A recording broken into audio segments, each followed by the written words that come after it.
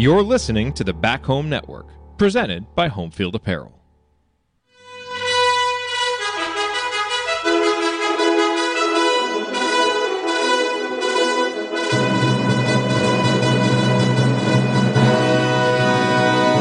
And welcome, Hoosier fans, to another victorious episode of the Assembly Call, as today your Indiana Hoosiers went on the road, walked into Pinnacle Bank, and walked out with a win, 78-71 over the Nebraska Cornhuskers in a game that saw a lot of fouls, a TJD dominant stretch and technical, followed by TJD getting hurt and sitting out the last 7 or 8 minutes of the game, and a IU limping to the finish line to basically just trying to hold on for a win. And it was a game where IU played really well offensively in the first half, got the ball inside well, was I think 15 of 19 on twos in the first half and got to the free throw line, but struggled to contain dribblers, let Nebraska hang around in the same fashion that we've seen a number of teams hang around with this team in road games. And, you know, the beginning of the second half was not really all that impressive for IU once again, as they didn't come out of the locker room strong. Fortunately for them, neither did Nebraska. IU did have a really nice run in the middle of the second half, and then, as I mentioned, once TJD went out, 7 turnovers and 11 possessions following that. But IU did go 5 of 6 from the free throw line down the stretch to seal it, and benefited from Nebraska missing some open shots. But a road win is a road win for this team at this point, and so they move to 13-4 overall and 4-3 in the conference, and at least hopefully get the monkey off their back from a road win perspective in the Big Ten. I'm your host, Andy Bottoms, and I'm joined with the guys from Crimson Cast, Galen Clavio and Scott Caulfield, and we're going to break it all down for you on this edition of the Assembly Call IU Postgame Show.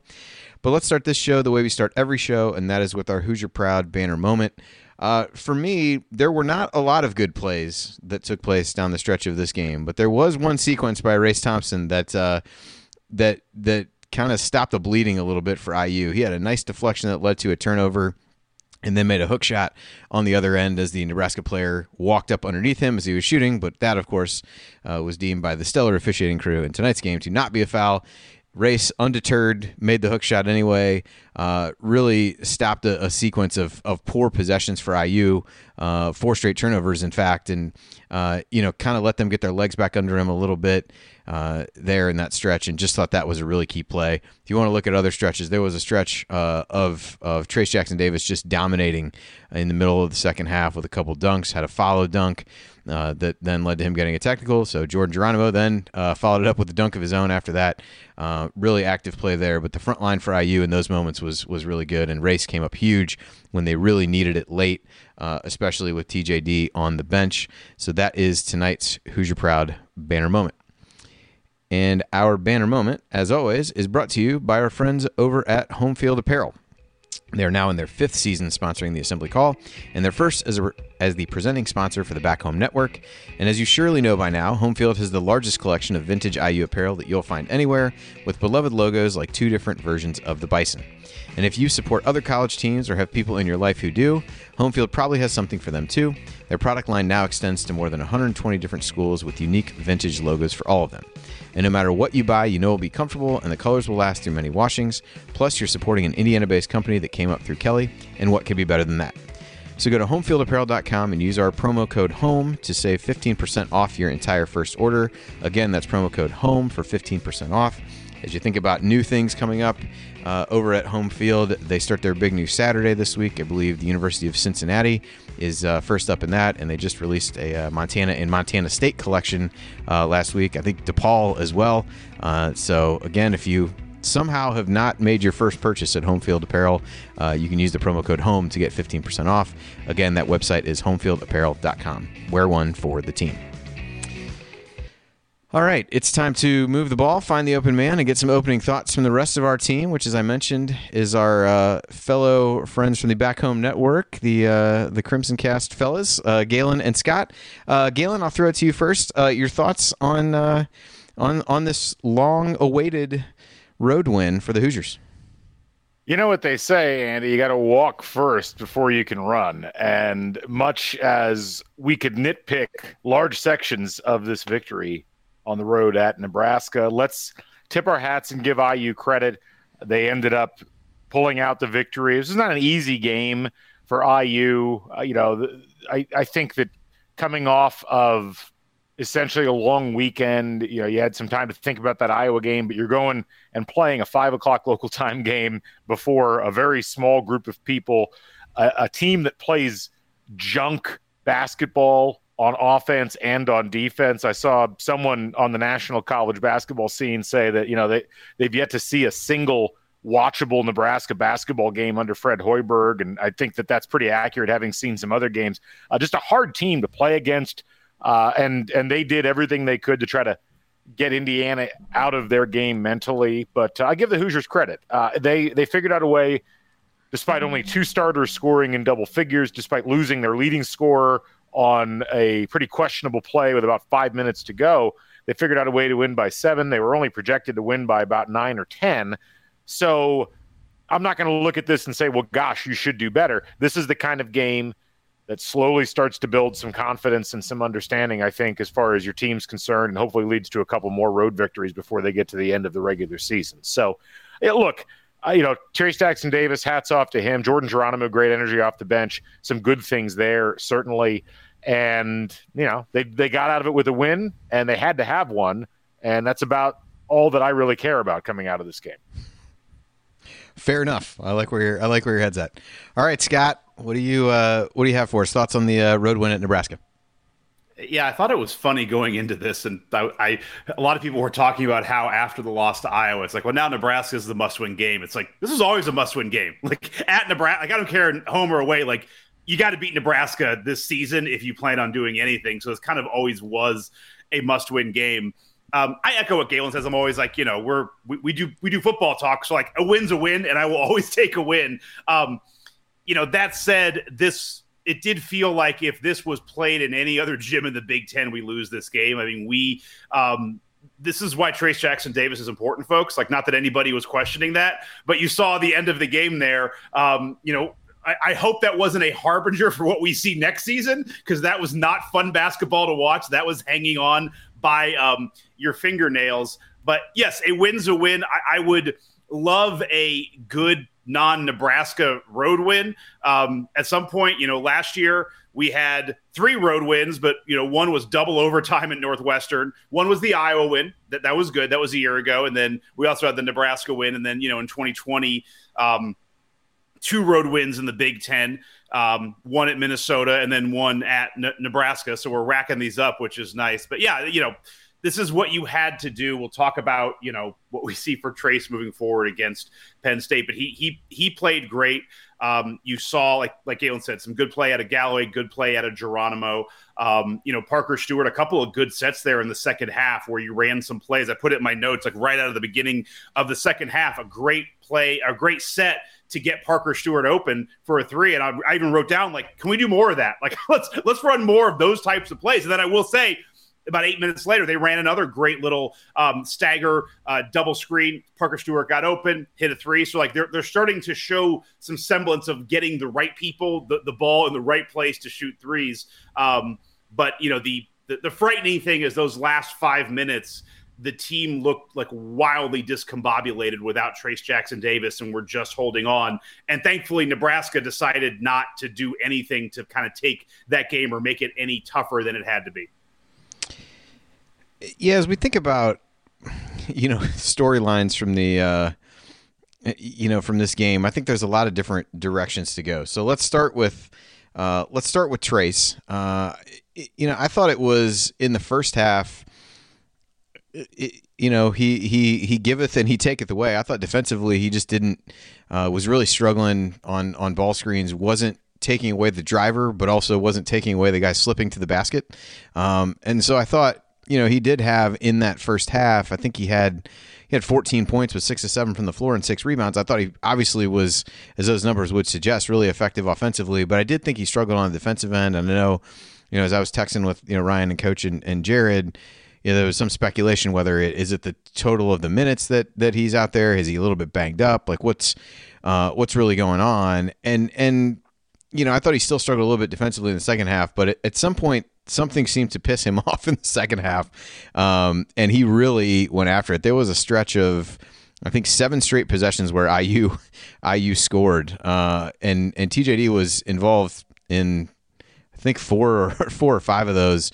Just really was assertive inside and took things over. And then on a play that at one point the announcer said wasn't malicious, which I'm not sure how going into a guy's back as he's like going up and kind of undercutting him is not malicious, particularly in the context of the other things that happened in the game. But and then you just saw things grind to a halt from IU. He came out of the timeout, tried to shoot shot the 2 free throws, ended up making one, but really couldn't move. Ended up picking up his fourth foul defensively, in large part because he just couldn't move well enough to do anything. But Scott, as you said, you saw how important he was to the team because it was rudderless when he wasn't out there, and it was just a hold on for dear life and hope that you can get to the end of the game. I saw somebody in the chat say that TJD had already tweeted out that he'd be fine for Thursday. We all hope he is. Anybody who watched the Purdue Illinois game this afternoon hopes that he is. But Galen, I'll kind of throw it to you first. I mean, what were your overall impressions of TJD? Like I said, I think really strong on the offensive end, but struggled some defensively. But in the end, so much more positive as you saw when they tried to play without him down the stretch. Yeah, I think Trace Jackson Davis defensively is best when he's not having to play in a primary role. When he really has done great this year as a cleanup artist and has relied on good defense from his guards, good defense from whoever's playing on the wing, Race Thompson causing people to have to change their direction when they get close to the basket. And that really wasn't happening. I honestly didn't think Indiana played particularly well defensively for most of the game and got a little bit lucky at the end because Nebraska had some wide open shots that they missed as opposed to, being well defended. And this is really the second game in a row where that's happened. It seems to be a road thing more than anything else. I mean, a similar sort of deal happened in the Iowa game. I didn't think that Trace was particularly good defensively in that one either. And, I think it's easy to look at him and say individually you need to be better.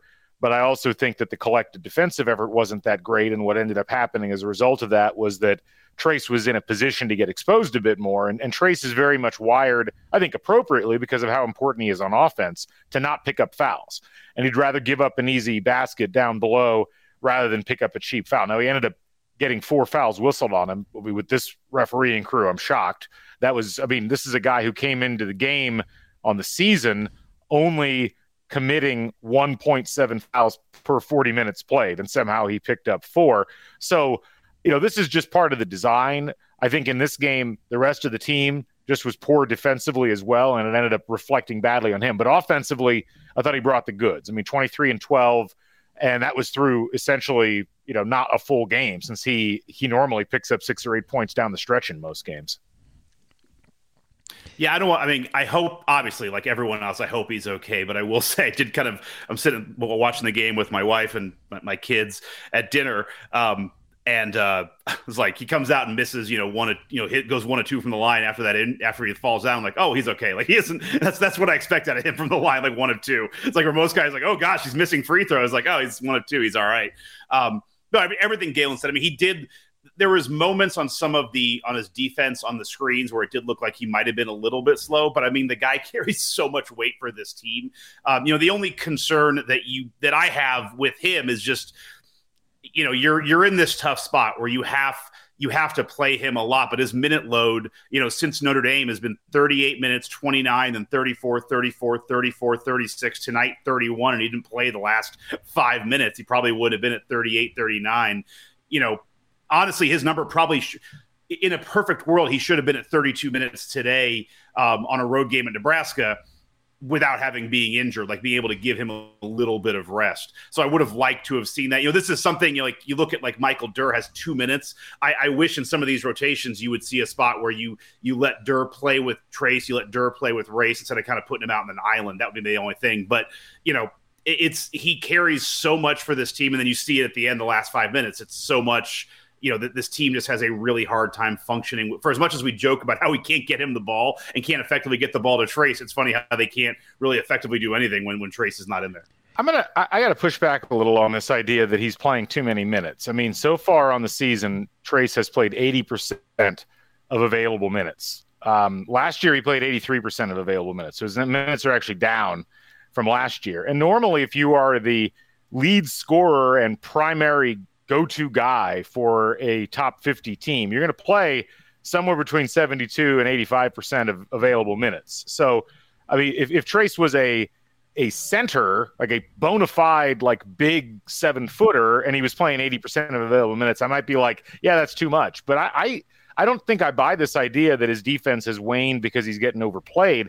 I think his defense has waned in games where his teammates aren't playing good defense. And also, we're kind of in that doldrums part of the season. Like, there's always this trough that happens from like mid-January to about mid-February where guys lose focus in some part of their game. I think we're seeing that with some of the other players on this team right now. So I don't know. I mean, would I like to see him get a few more minutes on the bench? Sure.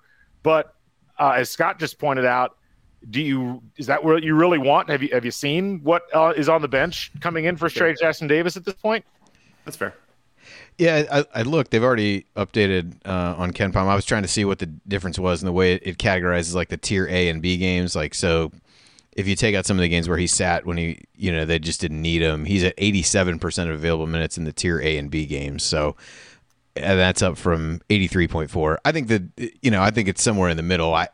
The alternatives in some games, in most games, quite honestly, have not proven to be better options. And again, the team seemed completely lost in terms of what they needed to do when he wasn't on the floor late in this game. So it's a hard argument to say he should play less, but whether he was banged up or whatever, I thought just didn't seem to have the same juice that he has in other games early, but he certainly turned it on right before the injury.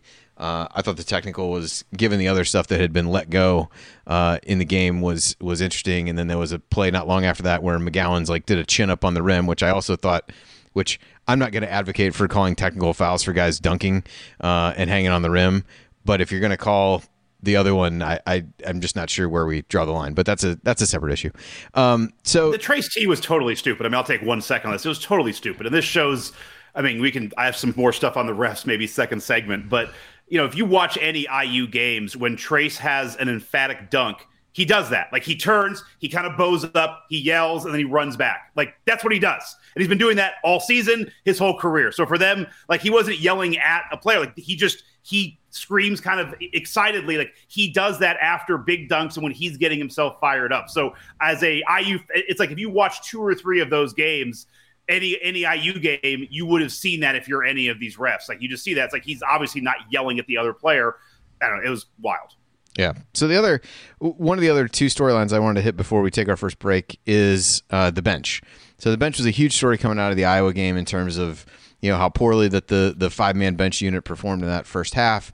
And you didn't see that group very long today because Durr got 2 fouls in about a minute. And then TJD was back in. So really that group played even today, but in large part just because they weren't on the floor for very long. But, the couple guys at the top of that list who I think really benefited from playing more with some of the starters, which is something we've talked about ad nauseum on the show at this point, were Jordan Geronimo, Trey Galloway, and to a lesser extent, Tamar Bates. Geronimo was a perfect 4 of 4 from the field, including a couple nice turnaround jump shots in the post and a big elbow jumper in the second half. And he's 4 for 4 from the field, 2 for 2 from the free throw line, 10 points, 8 rebounds, 1 block, 1 steal in 21 minutes. And he was critical because Race got in foul trouble in the first half, so he got a lot of those minutes. Galloway really struggled late with turnovers, but did end up with 9 points on the day, but did have 4 turnovers.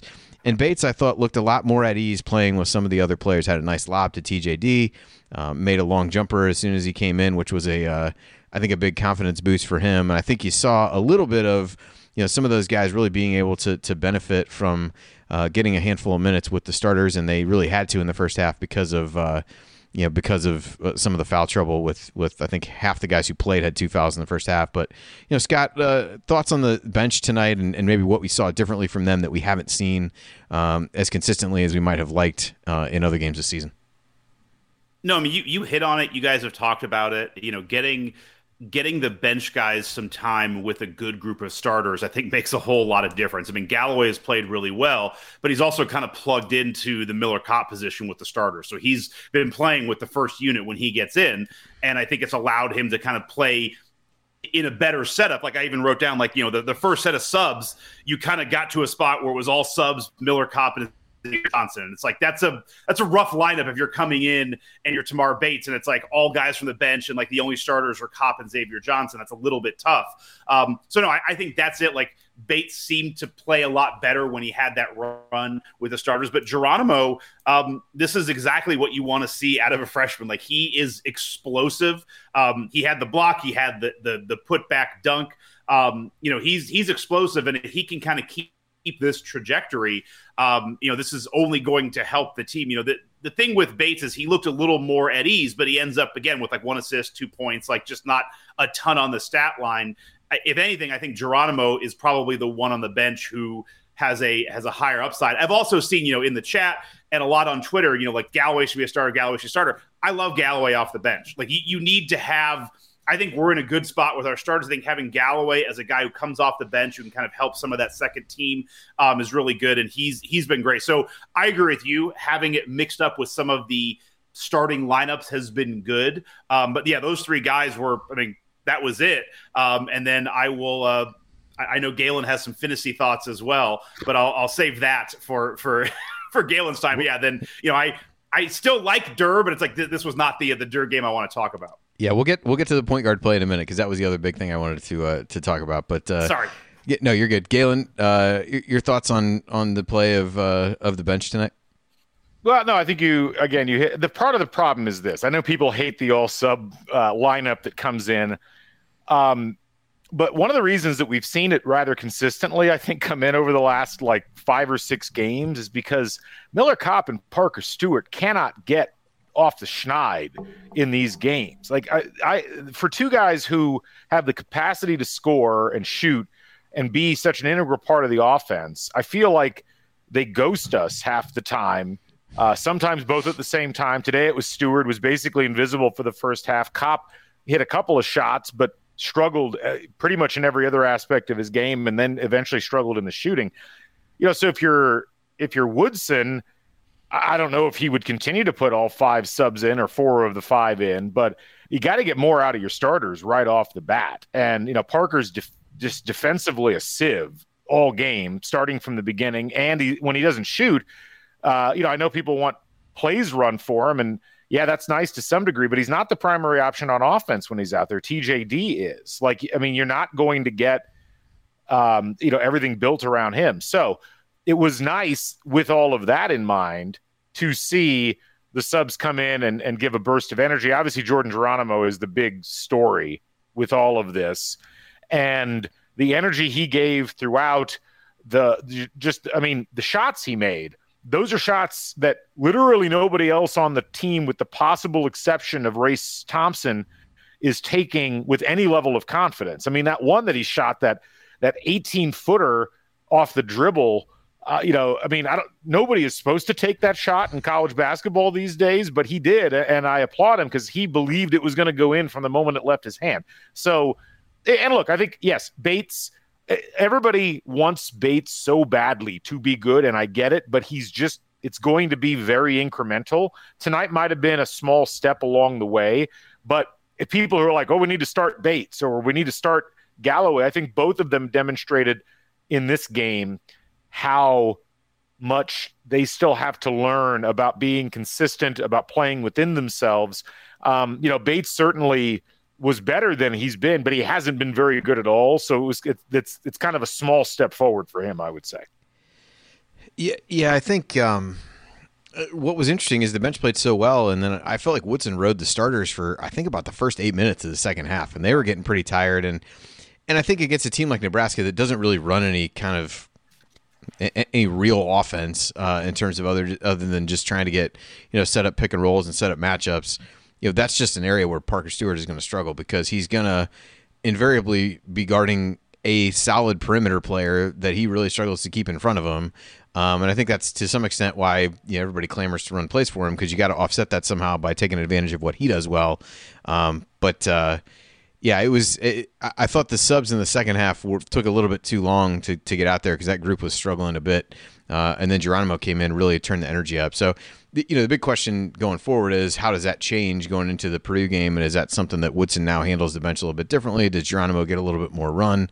Because I think that's something people had wanted to see prior and was done tonight, initially at least out of necessity as opposed to out of a strong desire by the coaching staff to get him more minutes. But he certainly took advantage of it. But go ahead, Scott. It's funny you mentioned both those guys because I wrote it down. In the first 8 minutes of the second half, we were 2 for 11 from the field. Those 2 shots were Parker Stewart's plays, and then the third, which put us 3 for 12, was Jordan Geronimo's shot. So you're right. I mean, they were struggling, and it's just a weird stat to be 2 for 11 in 8 minutes with your starters out there the entire time. And the 2 shots are Parker Stewart.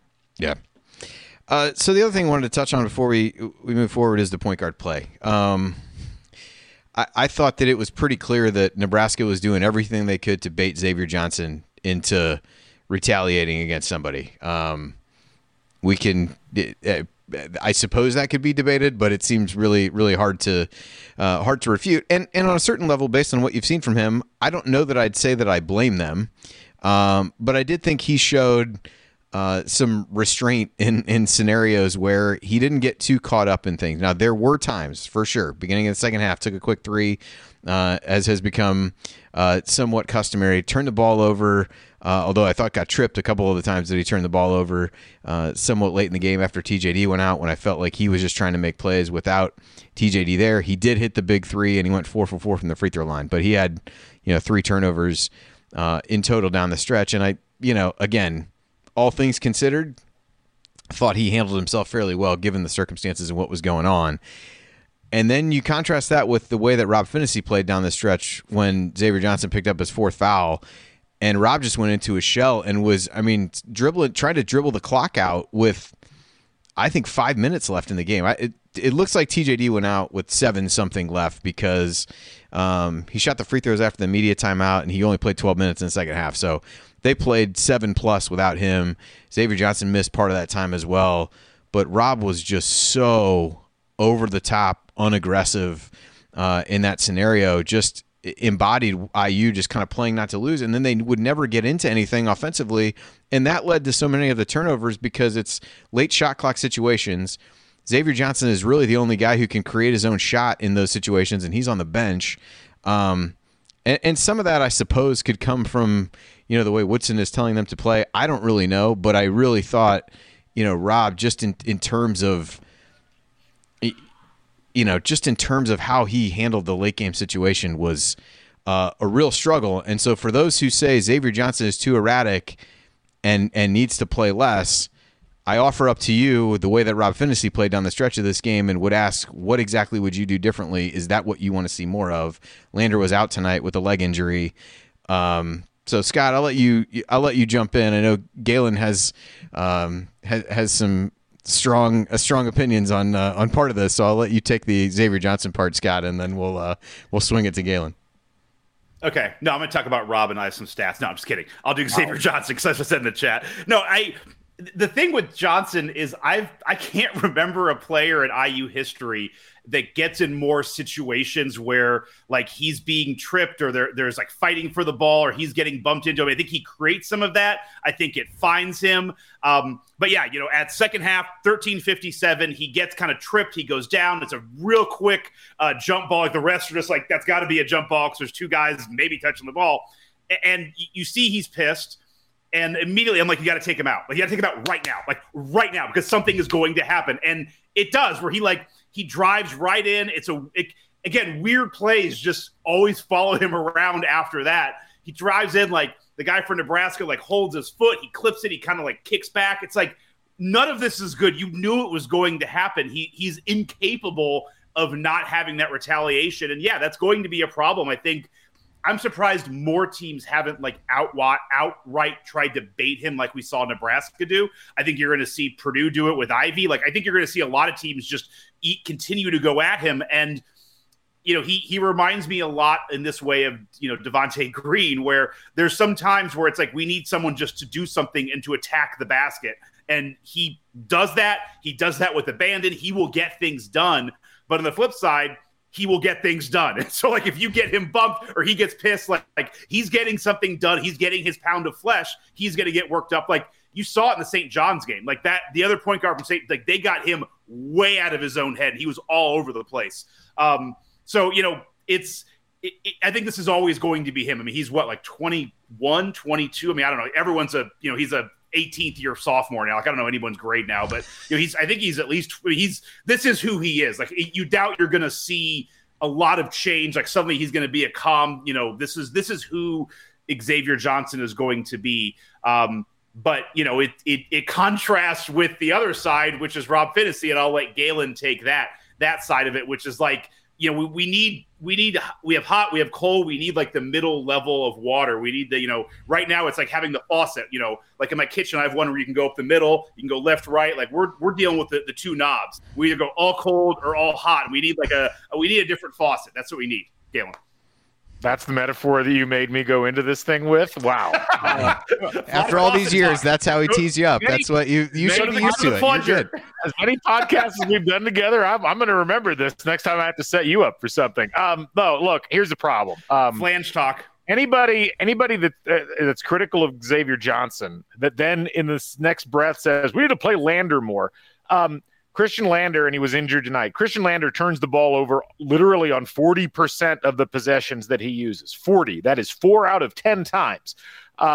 Trey Galloway, if you're advocating for Trey Galloway to be the starting point guard, which some people were on Twitter, Trey Galloway is turning the ball over on 30% of the possessions that he uses. 30. It's 3 out of 10. Xavier Johnson, for all of his faults, is one of the top 50 assist people in the country right now. But the big problem, as far as I'm concerned, unfortunately, and I got to proceed this. I take zero pleasure in saying this, but the problem with the bench right now is Rob Phinisee. So I've been tossing this back and forth with a couple of people. Gracie Barr from Inside the Hall and I have been texting about this a little bit. I went back and looked, because I look at the KenPom stats all the time, the individual statistics, because I like to compare players era independent, but close to each other, and see how they compare. And so I looked, and I tried to figure out, in the last 20 years of Indiana basketball, who has had the worst offensive rating from a personal perspective if they play more than 20% of available minutes.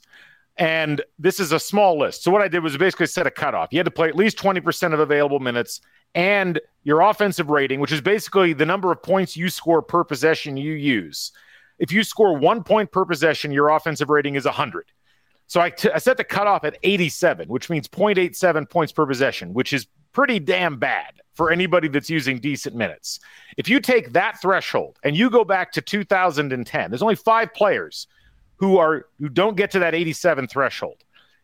Jeremiah Rivers and Devin Dumas in 2010, Stan Robinson in 2015, Christian Lander last year, and Rob Phinisee this year. Rob Phinisee's offensive rating through today is 81.7. This is a guy who is supposedly the backup point guard. He plays 20 minutes a game, and he's worse than a black hole on offense. He's shooting 26% from 3 right now on the season. He's barely shooting 30. I don't even think he's shooting 30% overall on the season. His turnover rate right now this is a point guard, is not too bad. It's 21.1, but the problem is he doesn't pass the ball nearly enough to even justify that turnover rate, because when he shoots, he's incapable of making it, and he rarely actually has what he's doing lead to an assist. And so the struggle here is, if you look at Phinisee, this is a guy, he's a 4th-year senior. He's a guy who had to have a good season for Indiana to make this work. Like we knew Xavier Johnson's faults by looking at his statistics coming in. We knew he was going to throw a lot of assists out there, and we also knew he was a hothead who was going to do some things that were going to be problematic. There is no steady hand coming off the bench for this Indiana team. And in situations like what you had this evening, or even, frankly, going back, Andy, to when Phinisee came off the bench in the first half, the offense just completely got junked as soon as he hit the floor. Now, I hope, against hope, that Rob figures this out. because he is essentially the ceiling for this Indiana team as far as I'm concerned and what they can do the rest of the way. Because if he can't bring a little bit more on the offensive side, his defense is not good enough right now to justify having him out there at all. And there really isn't another option for Indiana at this point. So I don't know. When you're in that company, when you're in the Lander last year, Devin Dumas, Jeremiah Rivers camp, like that's a real bad place to be if you're a starting guard or even a backup guard for Indiana. Yeah, we'll Galen, not have any Stan Robinson slander on this program. Jared and I will not have it.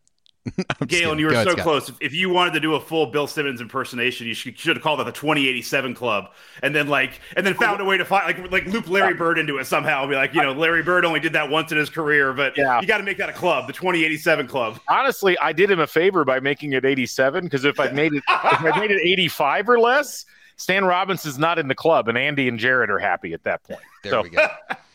Yeah, and I think everyone had high hopes for Rob being able to get, kind of out from the Archie Miller regime and a group who really was encouraging him to play with confidence. And even, that Minnesota game where he stepped up and made those threes, I think every time he plays well, everyone hopes that it's the springboard into, him being consistently what everybody wants him to be. And it just hasn't happened yet. It doesn't mean that it won't. The evidence certainly mounts to suggest that it won't. But I just think I forget what analogy I used, Scott, but it was the same thing. Like there needs to be a middle ground at point guard because one of those guys has to be playing well for IU. And there's too many times when, they're just so different.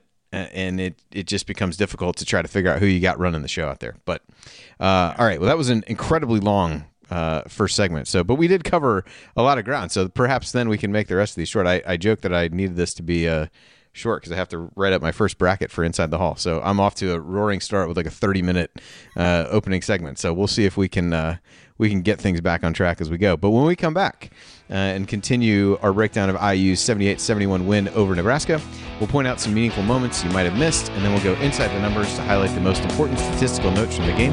You're listening to the Assembly Call. Stick with us.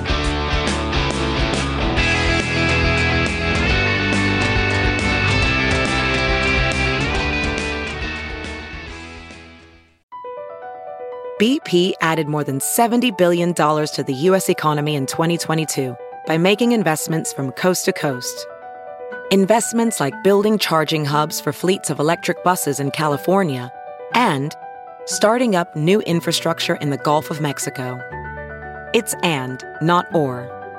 See what doing both means for energy nationwide at bp.com/investing in America. Welding instructor Alex DeClaire knows firsthand how VR training platforms like ForgeFX can help meet the demand for skilled workers. Anywhere you go look, there's going to be a shortage of welders.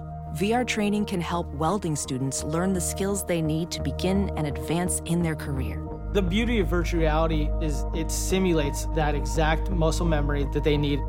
Explore more stories like Alex's at meta.com/metaverseimpact.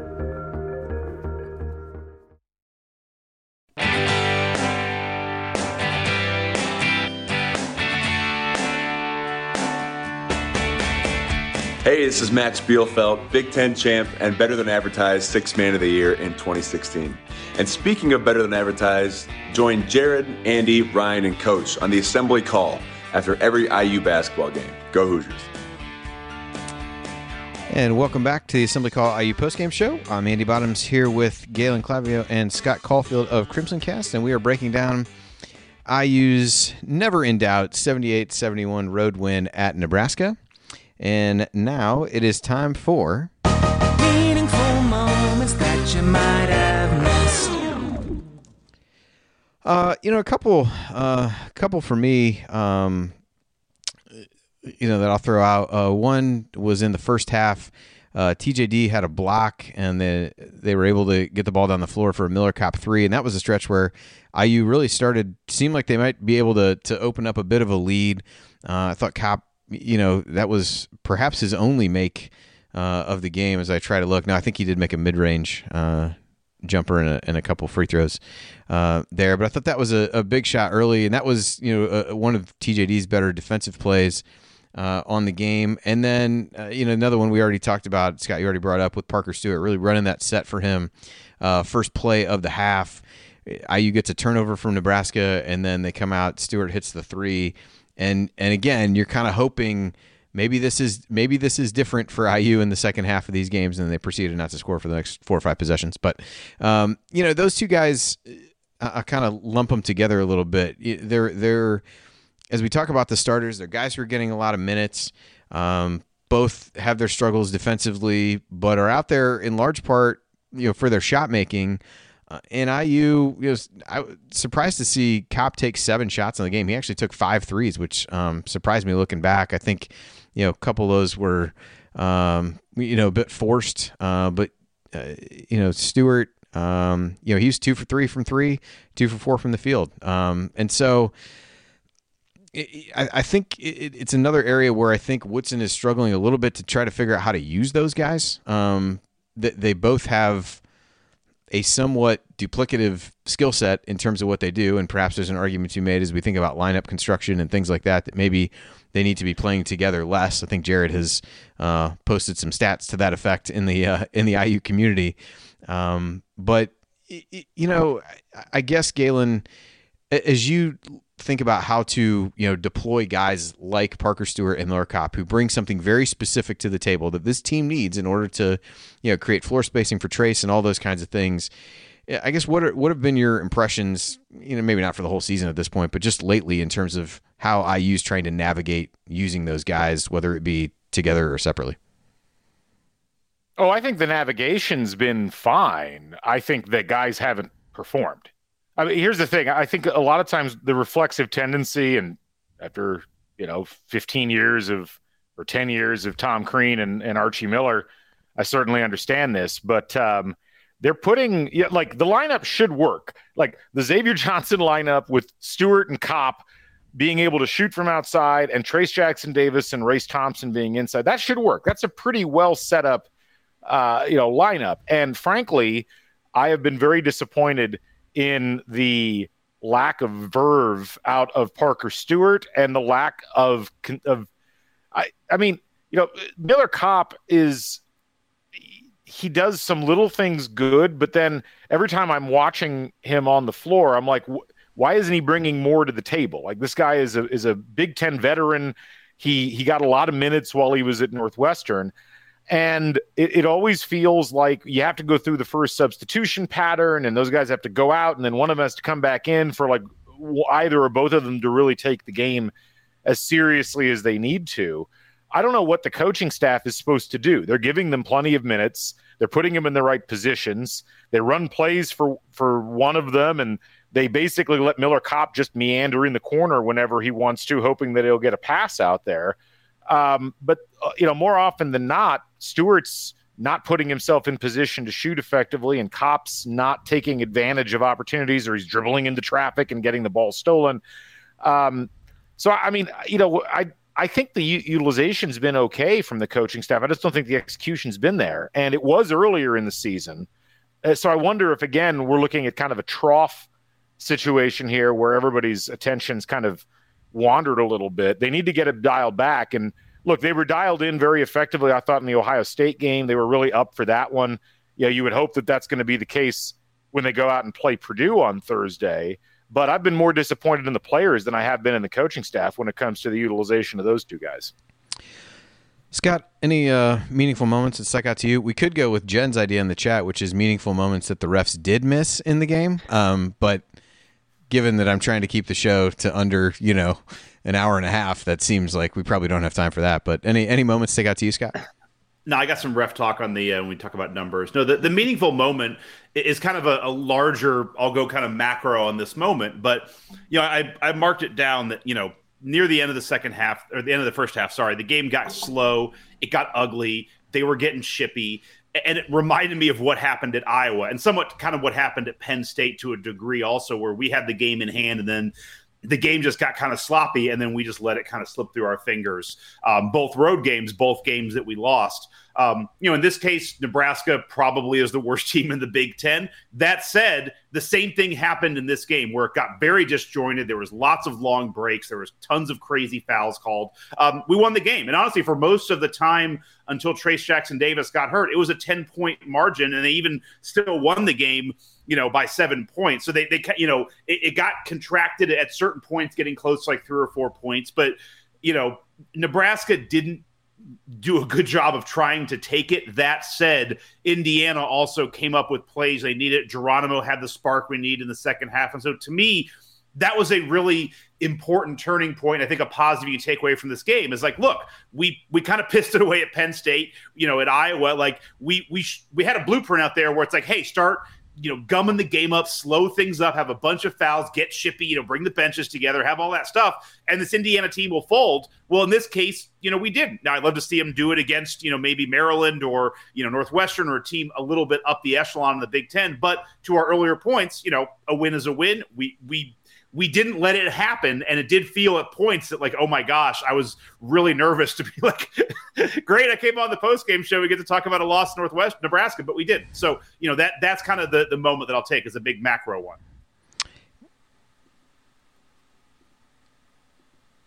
Sorry, slow to get off mute there. Galen, any moments stand out to you? The one that, there were two that stood out to me. One of them we already mentioned, which was that Jordan Geronimo 18-foot pull-up that really, I felt like the offense was stagnating a bit at that point, and that was a really big shot because it kind of kept Indiana afloat at that point. The other one, another big shot, and again, I don't know if this was so much something that people missed, but maybe it's gotten forgotten about, but with 6:08 left, Nebraska's cut the lead down to 7, and Xavier Johnson goes out and hits a 3 and puts the lead back up to 10. And it really felt like that was before the TJD injury, so things kind of got lost in the shuffle there. That was a really big shot. And Xavier Johnson really had been kind of MIA for a bit before that, to my recollection. That was the 1-3 that he hit all game, but that one really, I think, demonstrated that Indiana wasn't just going to allow the whole lead to evaporate like they had against Iowa, and it felt like that really kept them afloat the rest of the way to some degree.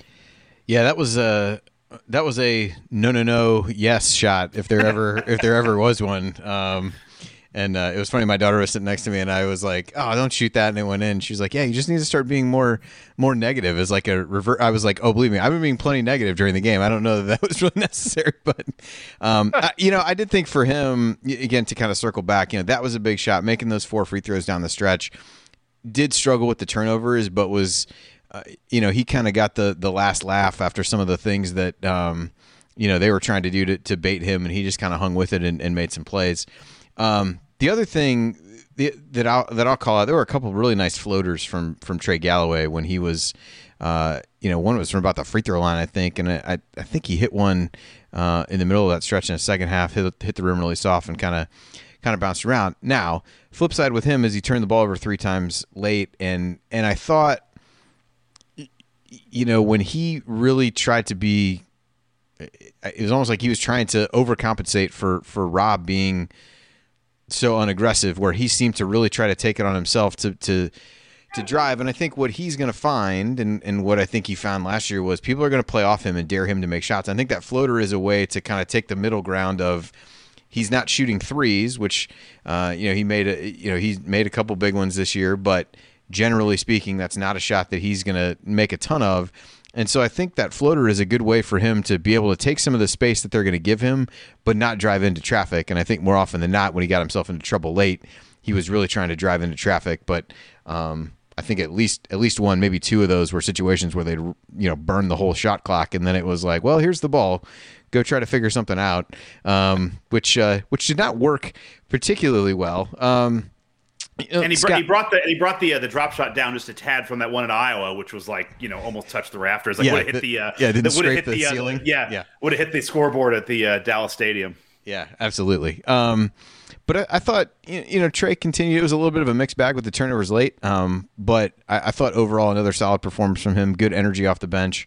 Really has worked himself back quickly after that wrist injury to become a pretty key part of the rotation. Galen, any thoughts on Trey before we move to stats? No, look, I think he had such a great game back in the Ohio State game. He's had 2 games that weren't as great now. He still did okay, though. And look, I think he's rounding into shape. If he can cut down on the turnovers and he can continue to be an offensive threat, I'd like to see him get more minutes. But this Purdue game is going to be a big test for him. And, like, how well does he handle that pressure, that level of competition? I'm really curious to see. I'll be quick on this. It is interesting how you're kind of getting guys in 2 camps where, like Galen's talking about, you kind of have like the Parker Stewart, Rob Finney, Miller Kopp kind of guys who just seem to be sleepwalking through some of the game. And you're just like, hey, do something. And then you have like these super aggressive, like the Trey Galloway, race and trace and, to a bit, Jordan Geronimo. And it's like, it's interesting. And it seems like, Tamar Bates is kind of like, which group am I going to go with? The Sharks or the Jets, very timely reference, but it is weird to have such a dichotomy on this team of guys who are kind of either like kind of super hyper aggressive and guys who are not. You're gonna reference carousel next, Scott, or moving on. Don't challenge him. Don't challenge him. All right, so now it's time to go inside the numbers, not inside the musical numbers, as we move forward. But so this segment is sponsored by the Power Rank, where our friend Ed uses data and analytics to make accurate football and college basketball predictions. Also writes an incredible March Madness guide every year, which we'll have a special offer for you on once March rolls around. And for now, if you want sports betting advice with a PhD edge, or if you just like understanding sports at a more analytical level, you should subscribe to Ed's free newsletter. To do that, go to thepowerrank.com/AC to subscribe. Again, that's thepowerrank.com/AC. All right, let's talk through the numbers that tell the story of the game. And Scott, I'll throw this to you first. What were the numbers that stood out to you looking at the box score? I know this always drives Jared nuts because I always take these questions and go a little off the radar. But here's a number just because we've been kind of talking around it. Referee, first half. There's the flagrant call where there's the elbow on Trey Galloway. Galen's been to a couple Pacers games with me. I have a half-season package. I go to Pacers games. I mention this to everybody I go to. I mean, there's bad calls in the NBA level, but like it happens so quick and they move on with the game. And very rarely do I go to an NBA game and walk away being like, I noticed the refs. Like I'll watch 2.5 quarters in an NBA game, be like, I don't even remember there were refs out there. I know there are, but they just do stuff like, boop, foul, guys, moving on. Here's the ball, let's go. 3 minutes and 45 seconds. Okay, that's exactly how long in real time from the time that Galloway hit him in the nose till the coach, the refs had to go check it out on replay, had to come back, middle of the court, talk a little bit, put their hand on their chin. That's interesting. Oh, you think so, Bob? I don't know. What about you? And they go back and talk to the 2 coaches. 3 minutes, almost 4 minutes. It's like he hit him. Okay, pick one. It's a tech. It's one or the other. Let's just move on. Like, and then there's a million other ref calls, but it's like college refs suck so bad because they make the game so much about them, even when they're not trying to. It's so annoying.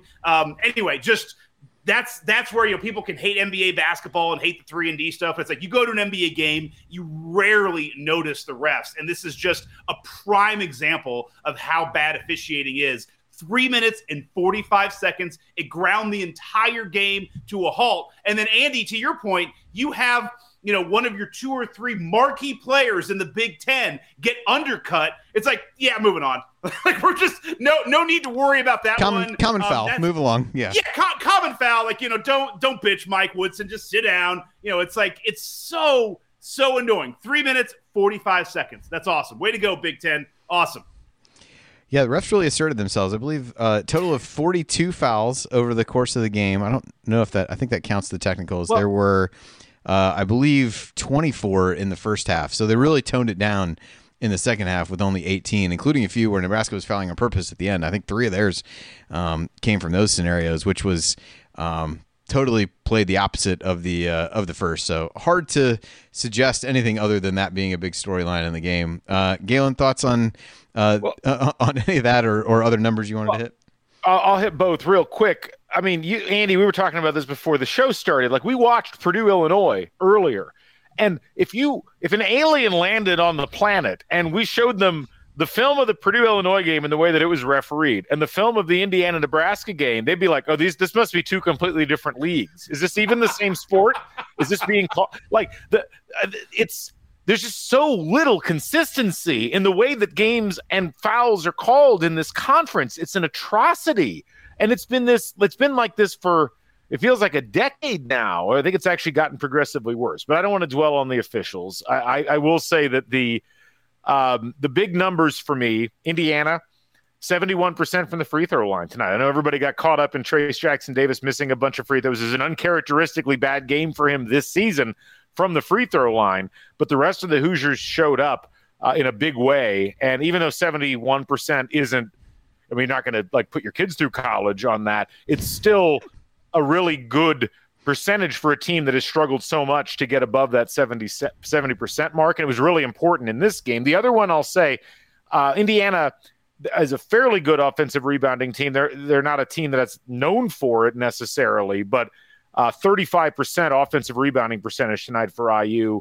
They really did a good job of cleaning up some of their misses on the glass. And I think those little things, those things that either allow you to get points off of possessions when you're at the free throw line or extend possessions when you're trying to get the ball in the basket, those do make a big difference. And honestly, I think especially with free throws, it's something that can elevate Indiana's offensive efficiency up where it needs to be, which is in the top 50, as opposed to right now where it's 75th in the country.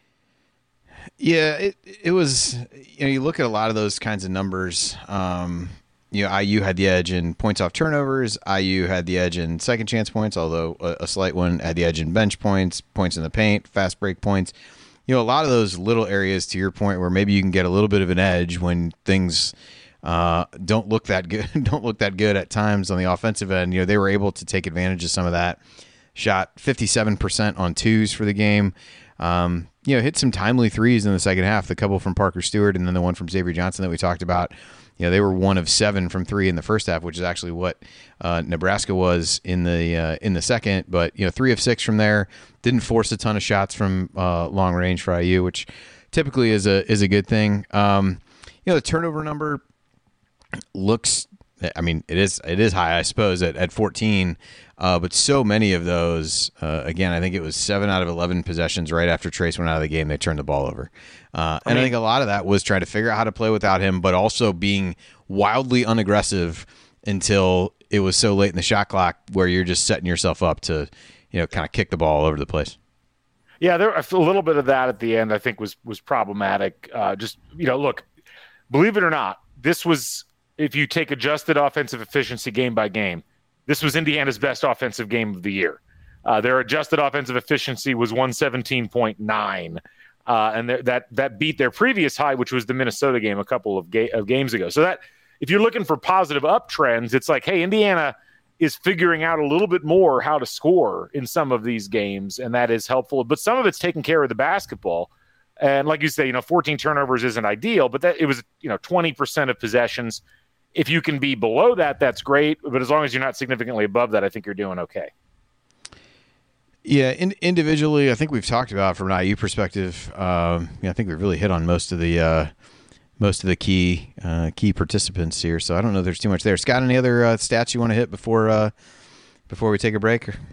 No, I'm good. Let's try and hit that 60-minute mark. Let's go Absolutely. for that stat. All right, Galen, I'm assuming you don't have anything else, so we'll take a break with the stats. I will say somebody in the chat mentioned IU did have 7 steals in the game. Actually, 7 different players had 1 steal, so nobody overly weighted that. And just 2 blocks for IU, something they've been pretty good at over the course of the year, but just a pair over the course of the game. But I think some of that is reflective of the overall defense that IU played. They ended up by my count 1.06 points per possession they gave up to Nebraska, 0.94 in the second half, so better in the second half than in the first. All right. Well, we will take another break here, and when we come back, we will hand out our game balls, and we'll look at what lingering questions we have, which I think is probably the same for everybody, given IU's next opponent. So that's all next here on the Assembly Call. Stick with us.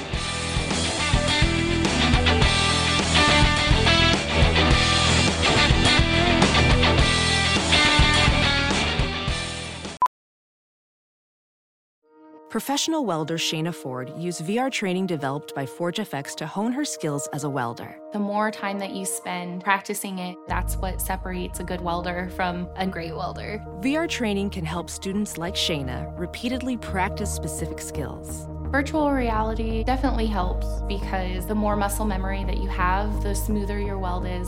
Explore more stories like Shayna's at meta.com/metaverseimpact. Some people just know bundling with Allstate means big savings. Just like they know the right ingredient means big flavor. They know honey on pizza is where it's at. And olive oil on ice cream is the cherry on top. And they know when you bundle home and auto with Allstate, you can save up to 25%. Bundled savings vary by state and are not available in every state. Saving up to 25% is the countrywide average of the maximum available savings off the home policy. Allstate Vehicle and Property Insurance Company and affiliates, Northbrook, Illinois.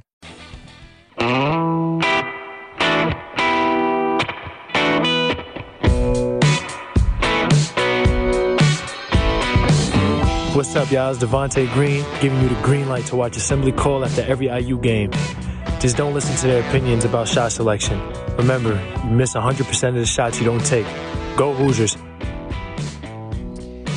And welcome back to the Assembly Call IU postgame show. You can catch us live immediately following every IU basketball game, plus every Thursday night at our website, assemblycall.com. And also make sure you sign up for our free IU Hoops email newsletter. Over 9,000 of your fellow IU fans have already subscribed.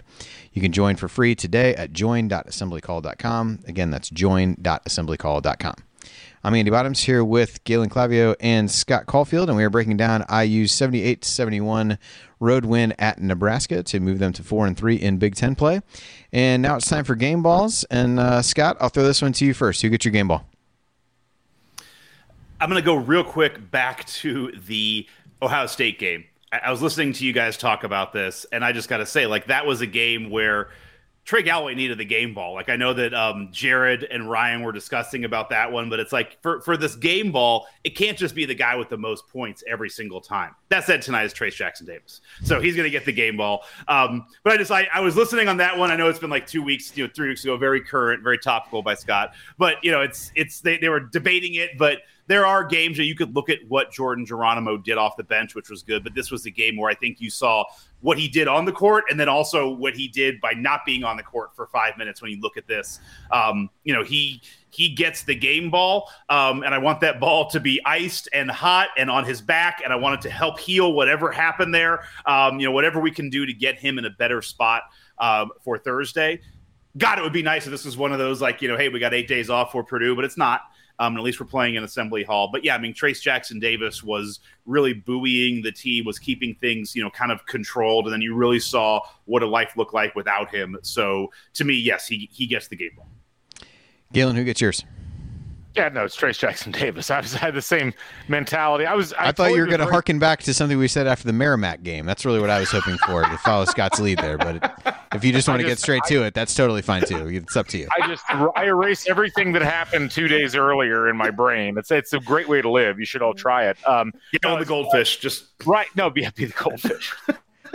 Now, look, I thought about obviously Jordan Geronimo deserves a ton of credit for the energy. Race Thompson deserves a ton of credit. He was the most efficient scorer for Indiana, I think of anybody that played for them, except for Jordan Geronimo. He grabbed 7 rebounds. He was a key part of what they did all the way through the game. But no, Trace Jackson Davis was such a key part of what Indiana had to have to win tonight. I don't think there's any question that he gets the game ball. Yeah, I would agree. I'll make it unanimous with TJD. I think, again, as Scott pointed out, the way things looked when he wasn't in the game, particularly after the stretch, he had just really led them on one of the best stretches of offense over the course of the game right before he got hurt. I think that tells you pretty much what you need to know. He definitely gave some things up on defense, but 23 points, 12 rebounds in 31 minutes. Again, I think he'd have played another – it said he only played 12 minutes in the second half, so he probably played most of the rest of that if he had been available. So we'll make it unanimous for him. With that, the 3 of 8 from the free throw line, not ideal. I think it just looked like he didn't have his legs with it at times. But I will go with you guys and give TJD the game ball. And now it is time for the Hoosier Hustle Award, sponsored by our friends at Evansville Security Services. Based in the hometown of IU legend Calbert Chaney, Evansville Security Services provides off-duty police officers to businesses and individuals throughout Indiana. Remember, prevention cannot be measured, so let Evansville Security Services help you prevent a bad outcome today. Go to evansvillesecurityservices.com to learn more. Again, that's evansvillesecurityservices.com. All right, Galen, I'll let you go first on this one. Who's your Hustle Award? Well, okay, this is where I'm actually going to give it to Race Thompson, who, look, Jordan Geronimo, 100%. I think he had a tremendous effort out there, but I think Race Thompson, he just is such a key member of this team in the way that he played, and he does all these little things that I mean, Geronimo's all about hustle and effort, and I think that makes a lot of sense. But Race Thompson, to me, was what IU leaned on in a lot of moments throughout the course of the game, particularly when the game was kind of swaying in either direction. And so I sometimes think he gets overlooked a little bit because he's pretty smooth in the way that his hustle operates on the floor. But to me, that was the most important hustling that Indiana had for the duration of the game. So it's a close one, but I'll give it to him. All right, Scott, what about you? I love Race. I love that pick, but I'm going with Jordan Geronimo. He does things during the game where you're just like, wow. Like that dunk was like, oh, wow. What's funny is Race had a similar dunk against Iowa. So, a very similar kind of putback. But, there was one, again, not to harken on officiating, but one of his rebounds where he just grabbed it over a guy and they're like, oh no, that's an offensive foul or over the back. Oh, yeah. No, it wasn't. That was one of my favorites. Yeah. The other guy just doesn't jump at all. He elevates over him and gets it, and it's like, oh, sorry, you got called for jumping, apparently. Yeah.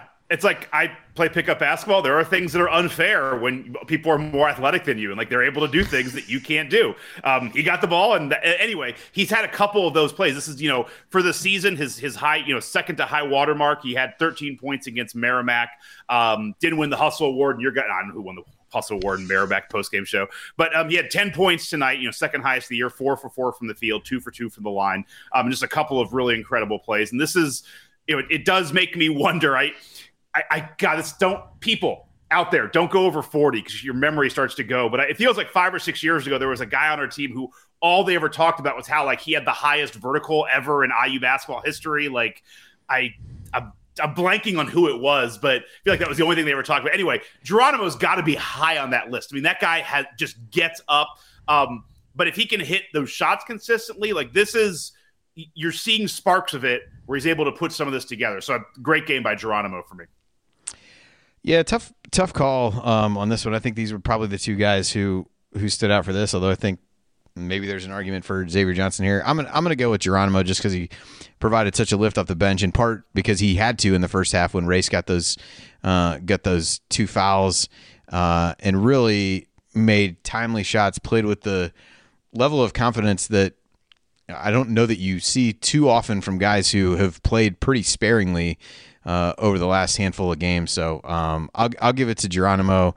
Thought he really provided a lot of energy, and like I said before, I'll be curious to see what, if anything, that translates into as we move forward for that. But I think both guys worthy. I'll give it to Geronimo. I think that's his 4th on the year, which actually ties him with Race. All right, so lingering question. I would ask the chat mob for this, but I think what's on everybody's mind is the upcoming game. Next game for IU is at home against Purdue on Thursday night, 7:00 on Fox Sports 1.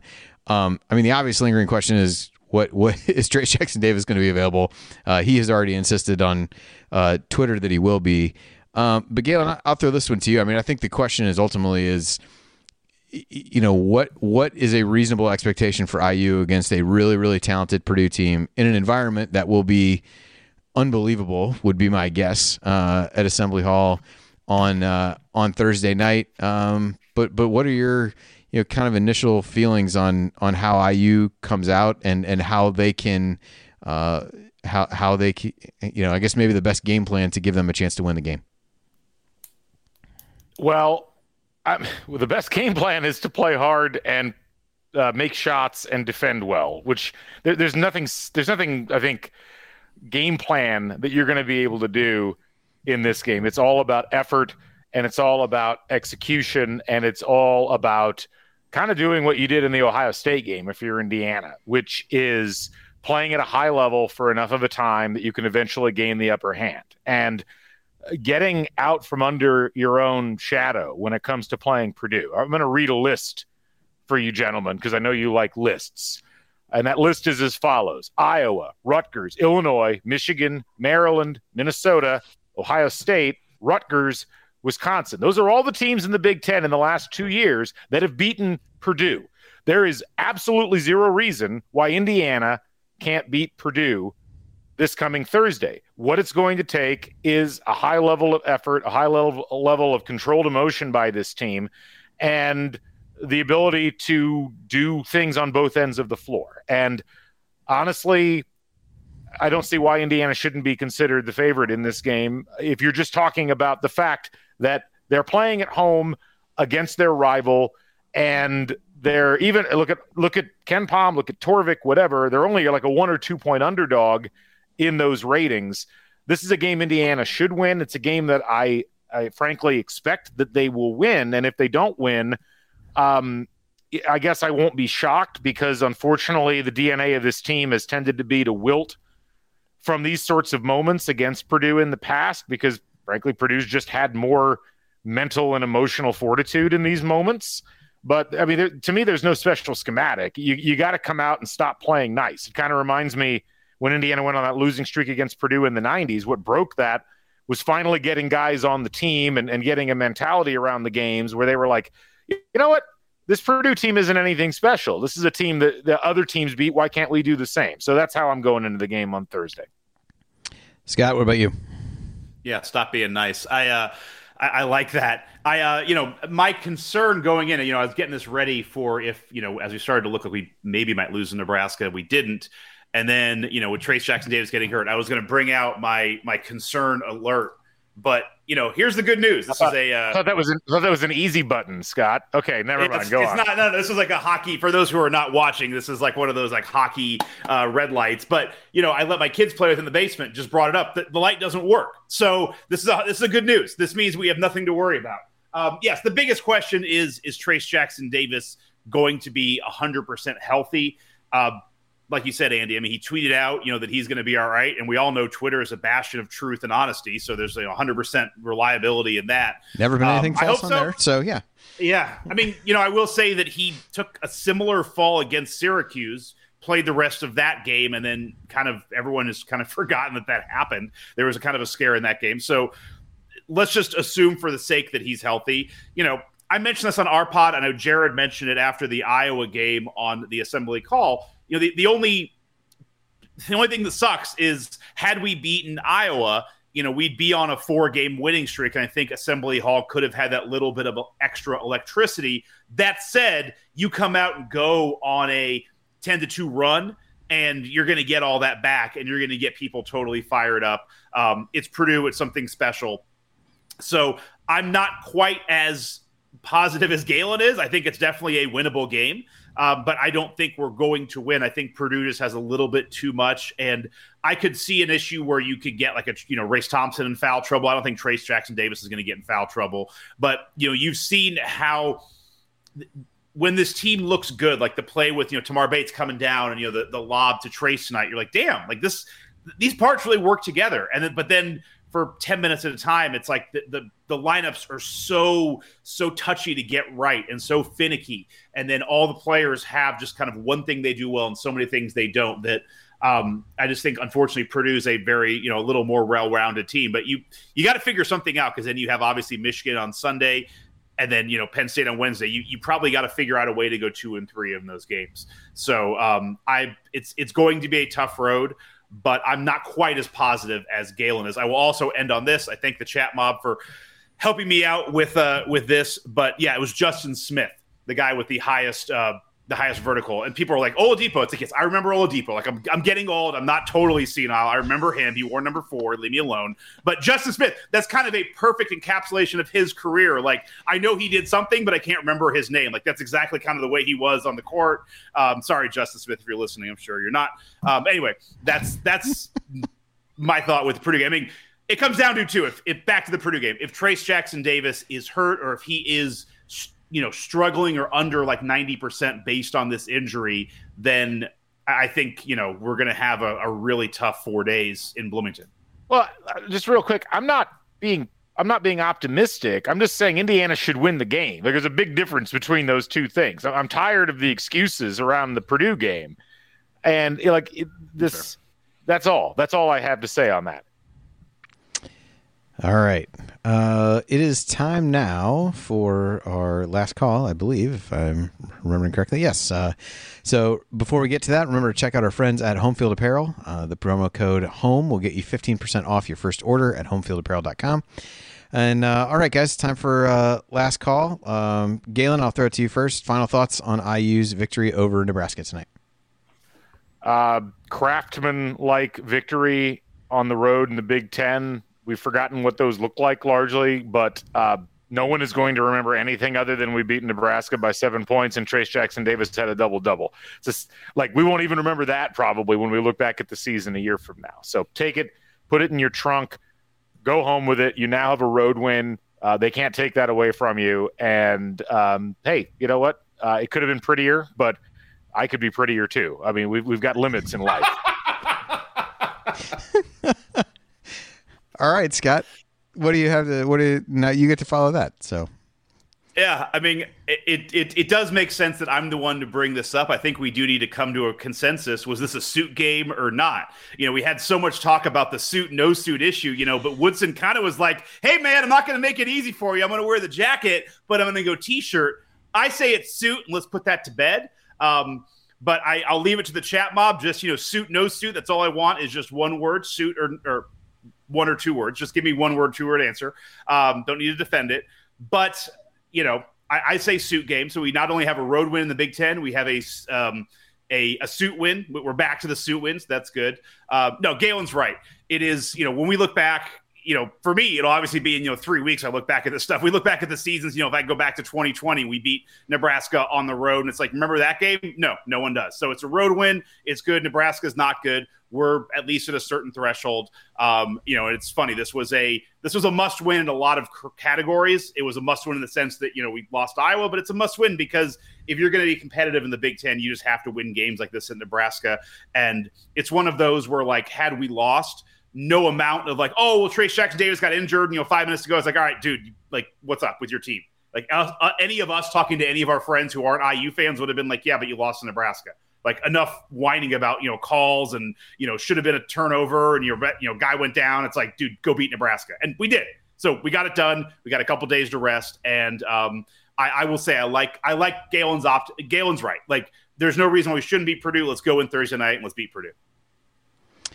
Yeah, for me, I think you look back and a few of the two most recent home games that Nebraska had, where they took Ohio State to overtime and they lost to Illinois by 10 in a game that was pretty tight into the second half. So for as much as we think, everybody looks at Nebraska and is like, this has to be this is a win, a game you can't lose, and that's true.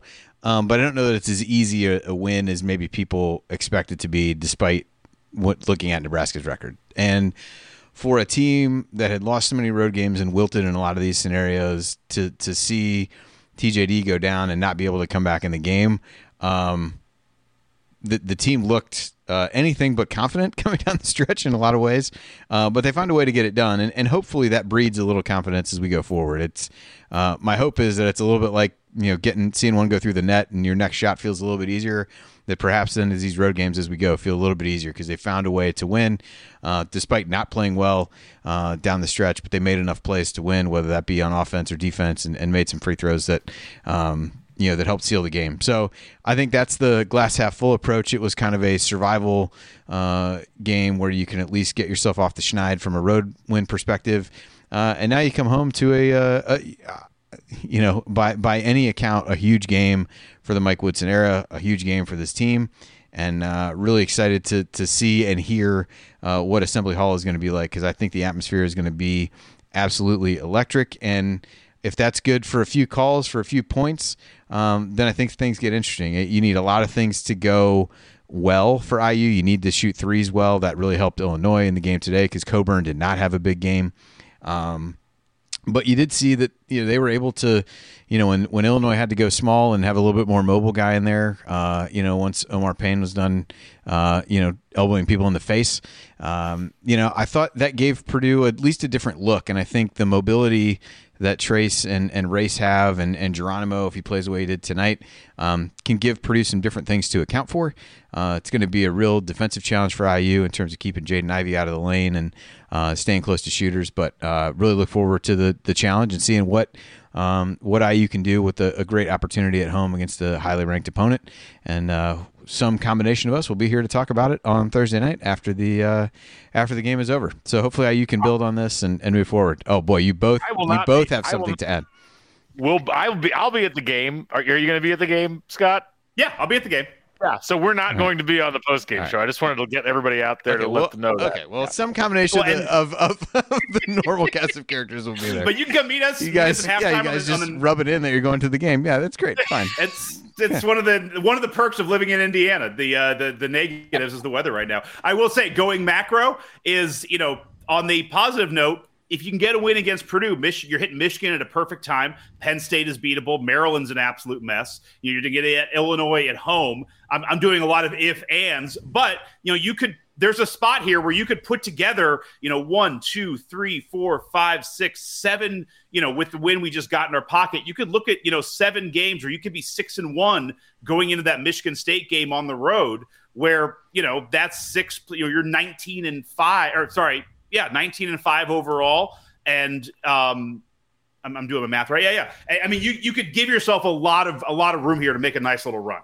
Scott, you just boundless optimism here. You just stole the whole thing I put on Crimson Cast in the last show that you did with me. I made that exact same argument. Thanks for the credit, buddy. Anyway, he's right. You could literally win 7 in a row here, but it has to start with this Purdue game. Anyway. Thank you for having us on, Andy. Appreciate it. Glad you guys can be here. We're going to marriage counseling after this now. Absolutely. Obviously. All right. Well, that'll do it for the show. If you want to see us do the show live and be part of the live chat, make sure you subscribe to our YouTube channel at youtube.com/assemblycall. And don't forget to go to join.assemblycall.com to join our free email newsletter. Special thanks to Bob Thompson for the music you hear on the show. And special thanks to John Ringer of rigdesign.com for designing our logo. And thank you for listening. We'll be back to talk IU hoops again with you on Thursday night. But until then, take it from me, Yogi Ferrell. Keep your elbows in and your eyes on the rim. And go Hoosiers. Thank you. Thanks for coming out. I like everything about that. All right. Gentlemen, appreciate you joining me. Glad we didn't have to suffer through talking about a loss. And enjoy in all seriousness, enjoy the game. Should be a good one, and hopefully your optimism is rewarded when you're there on Thursday. Well, again, I look at it more as expectation, but it should be fun. I will say, I think that the vibe in Assembly Hall for that Ohio State game was juicy. It was getting there.